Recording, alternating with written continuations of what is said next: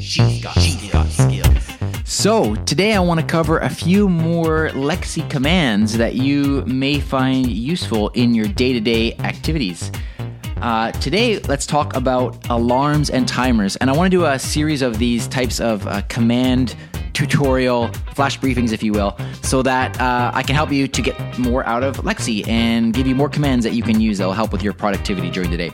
So, alarms and timers. I'm going to whip through a couple of different commands here that you can use with Lexi. And these are all going to help to keep you on time, hopefully. As long as you're listening to Lexi, they should help you to keep you on time. Here you go. So what can you do with Lexi? Well, you can say, Lexi, set an alarm for 7 a.m.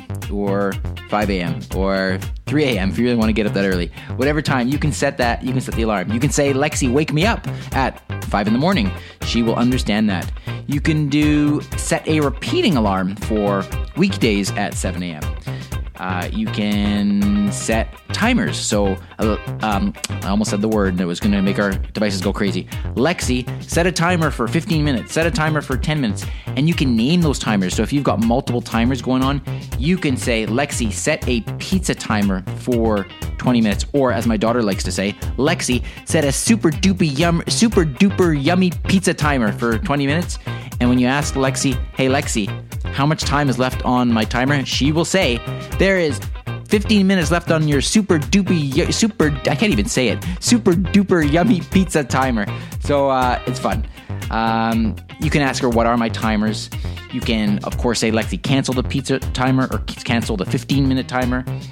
And those are the types of things that are going to hopefully keep you on time. Of course, also with alarms, you can say, when is my next alarm? Or cancel my alarm for 2 p.m. You can say, Lexi, snooze as well. So there you go. Hopefully these are some things that will manage to help keep you on time.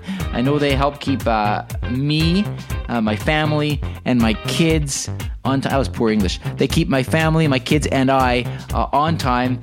And it can be quite helpful when I am getting them ready for school in the morning and they know they have to beat the timer in order to have their, in order that they're ready on time to get breakfast and get dressed and so on. So, hope that helps you as well. Have a great day.